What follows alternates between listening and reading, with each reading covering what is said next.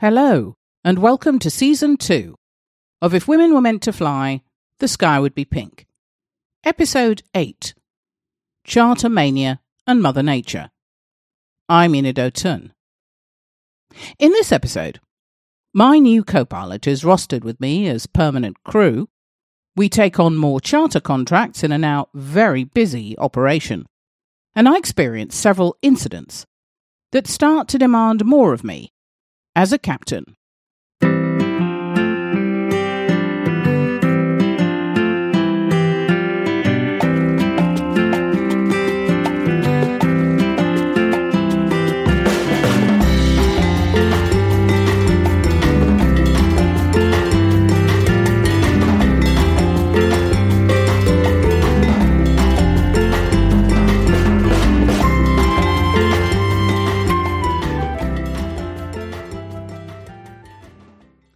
We were maxed out with charter inquiries so soon after our new aircraft arrived and after we had flown around the country as part of our tour to show off the King Air and crew.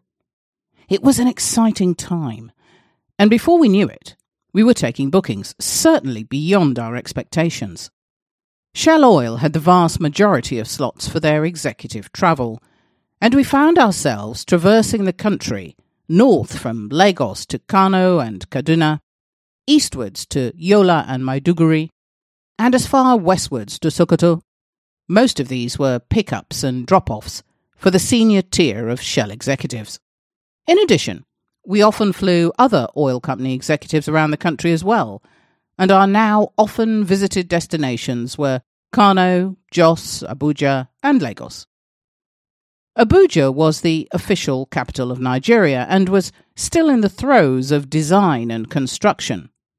Business and officialdom were being transferred from Lagos and often necessitated numerous visits just to get things done.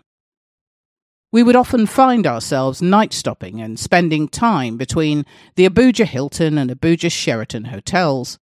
Both were brand new and ornate, and I must say, a very pleasant experience. The buffet was fantastic. The rooms were really comfortable, and the aircon was, of course, extremely welcome. The taxi journey from the airport was approximately 30 minutes through a series of brand new road links, including bridges.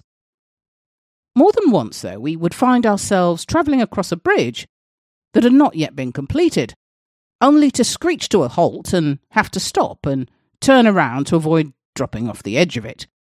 Yes, really. Apparently, it was too much effort to put signs up to warn drivers of the impending danger. The construction firms left you to find out for yourself. Weird as it may sound, this wasn't particularly unusual practice in Nigeria in the late 80s and early 90s. I was quite used to driving along what would turn out to be a road to nowhere. The tarmac would abruptly stop, and I'd found myself bang smack in the middle of the bush. Well, never a dull moment, that's for sure. Happy days. I now had a dedicated crew for the King Air, which consisted of 2 co-pilots and a relief captain, who was one of our Twin Otter training captains. One of my new co-pilots was an experienced former first officer on the Twin Otters, and had come to us from Aero Contractors, which was another aviation company in the industry. He was 25 years old, and a good, if somewhat nervous pilot. Most of his experiences, like mine, had been on scheduled routes, so he had to hit the ground running and learn fast. He was polite and respectful, and I trusted him to have my back. He and I would fly together almost exclusively, and were enormously busy. I treated my co-pilots as I would have liked to have been treated when I was one, and I always made sure that I listened to him and took the time to teach him what I knew. In those early days, it was all too easy to fall into the standard crew format of the captain is God, no challenge, and the co-pilot is just along for the ride. This was in the days before the adoption of CRM, Crew Resource Management, where crews need to work together, and effectively so, to carry out successful flights. I was determined to never use that approach. I wanted my crews to call me out if they saw anything untoward that I hadn't caught or if I'd made a mistake. For me, it would always be more important to break the chain of events, rather than perish for fear of being yelled at.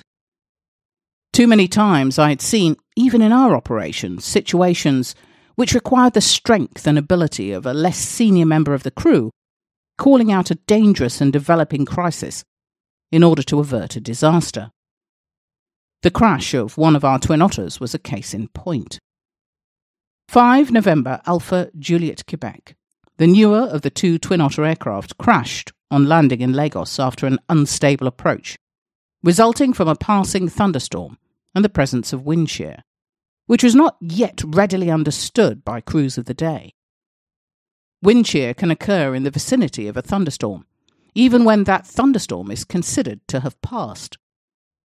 The abrupt change in wind direction and/or speed can bring an aircraft down if you cannot or do not know how to recognize it. This was the case here to some extent.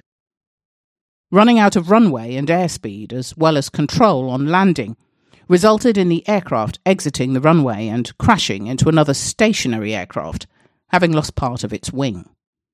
I lost a good friend that day, a man who I respected as a captain, and who was overwhelmed by what was presented to him. He was flying with a new co-pilot who had very little experience and who could not read the rapidly deteriorating situation to assist his captain. Trying to salvage an unstable and stressful approach to land safely is a tall task.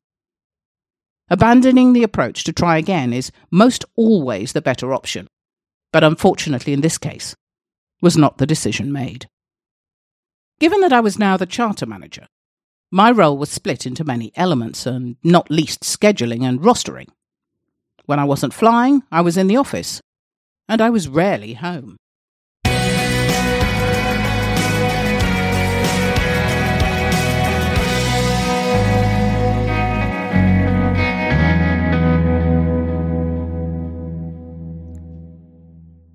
In the early days of the operation, we were feeling our way across the country, establishing contacts and relationships to fortify our network.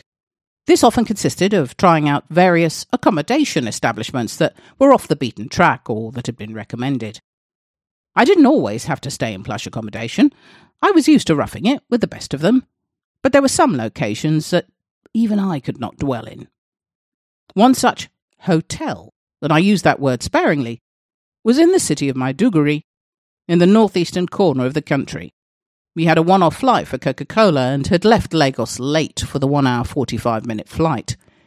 We relied on our ground handling team to arrange accommodation for us at destination, and all was well until we were dropped off at the hotel. From the outside, it looked pretty much like any other local hotel in the country.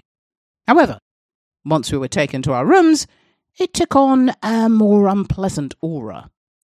Like many buildings I had experienced in Nigeria, it had that unfinished look, and indeed not only unfinished, but derelict as a result of years of disuse and neglect. With our rooms across the hall from each other, we were greeted with wooden doors that had seen better days and just about met the requirements to be considered a door. The carpet on the floors, however, did not meet the requirements and were dirty and torn, faded and, quite frankly, disgusting.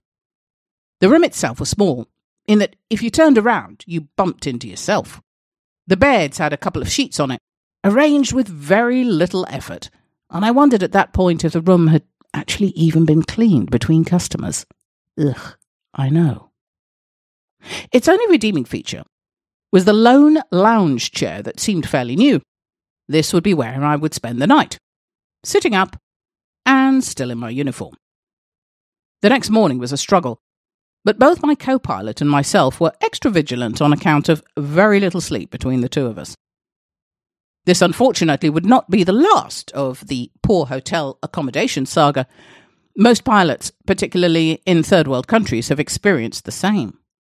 Experience will eventually dictate that you prepare for every eventuality and try to fit it in your flight bag. I still do this to this day, and my family find my ability to pack everything I could possibly need into a tiny bag very amusing, but ultimately useful. Coca-Cola was another company that we flew regularly for. They had sites and factories all over the country. These were the days of glass bottle soda crates, which were big in Africa then and still are today. Huge crate-bearing lorries would deliver regular supplies of every soda type imaginable in the 80s and 90s. Coca-Cola, 7-Up, Sprite, Fanta, ginger ale, tonic water, etc. Coca-Cola had huge factories, and so every time we were booked by them, we would end up on at least a week-long jaunt around the country. One such trip took us from Lagos east to the city of Benin, further eastwards to Port Harcourt and Enugu. Over the next couple of days, we would route northeastwards to Yola, Maiduguri, and then head westwards to Kano and Kaduna, before proceeding southwards to Jos, Abuja, Ilorin, and back to Lagos. One of the good things about these trips is that the customer generally always took good care of the crew and made sure we had everything we needed. In fact, one of my very first experiences with sandstorms would be with Coca-Cola on one such week-long trip around the country. Sandstorms were still relatively a rare phenomenon in Nigeria, but they weren't unheard of. On this particular trip, we were about to leave Abuja for Kano. Our departure time was 6 p.m, and myself and my first officer had arrived at the airport at 4 to carry out our pre-flight checks. It was starting to look dark and ominous out to the west of the airport as I walked to the control tower building to file my flight plan and collect the latest weather forecasts, leaving my first officer to complete the aircraft walk-around checks. Thunderstorms were prevalent at this time of year and were always a concern. Our route would take us north to Kano, and if we were lucky, we may be able to get ahead of the line of weather that was approaching the airport. After I filed my flight plan and picked up the latest weather, I walked up to the tower to speak to the controllers. Up here, I had a bird's-eye view of the surrounding area and the seemingly rapidly moving band of weather from the southwest. A huge band of thunderstorms could be seen, but mixed in with what seemed to be a developing sandstorm. I discussed the fast-moving situation with the senior air traffic controller, and because the weather front was escalating, it would now not leave us enough time to depart. In those days we had no mobile phones, and so had to wait until our passengers actually arrived at the airport. I went across to the passenger lounge to advise them that we would have to delay the flight until the following morning due to the weather conditions, and they were okay with that. By now, looking across the runway, I could see a rapidly advancing wall of sand. I raced out to the ramp where the aircraft was parked and was heartened to see that my first officer had started to tie down the aircraft. I grabbed the aircraft covers and made straight for the engines to tie down the propellers as well as plug the engine intake, located at the forward part of the engine. This would be where the aircraft would take in most of the sand, if it were to be left exposed. As we collected our flight bags and closed the doors, it hit, and it was ferocious. Day practically turned to night with a wall of advancing sand. My first officer raced into the terminal with our bags, whilst I made a last-minute check of the tie-downs. The raging sand hit me from behind, and it stung. My Ray-Ban sunglasses had never come in handy as they did now. I could barely keep my eyes open or see. I took cover underneath the aircraft for some brief respite from the stinging onslaught. But once I was certain I could do no more, I raced for the terminal. The sand overtook me, and in an instant, my black trousers were white and my white shirt was black. I certainly was not outrunning this storm successfully. I dived into the passenger lounge just as the storm hit the building. I wish I'd had a camera. It was hysterical. I now looked like a cement figure, and to top it off, I had sand everywhere.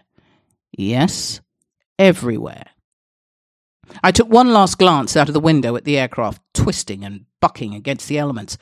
I wasn't sure it would be in the same parking spot in the morning, but we could do no more than leave it to the mercy of the elements that we were powerless to stop. We drove back to the hotel and arrived just as the thunderstorm hit the city. It was going to be a wild night. From my hotel room, I had an amazing view of the weather sweeping through the city and northwards. The sandstorm had died out and been replaced by tropical thunderstorms, one after the other, known as a squall line. This could have extended for hundreds of miles, but for now I was just grateful to not be in the thick of it, trying to battle Mother Nature, who may pretty much have had a good chance of winning. I would live to fight another day. Thank you for listening. As always, your reviews and comments are very much appreciated.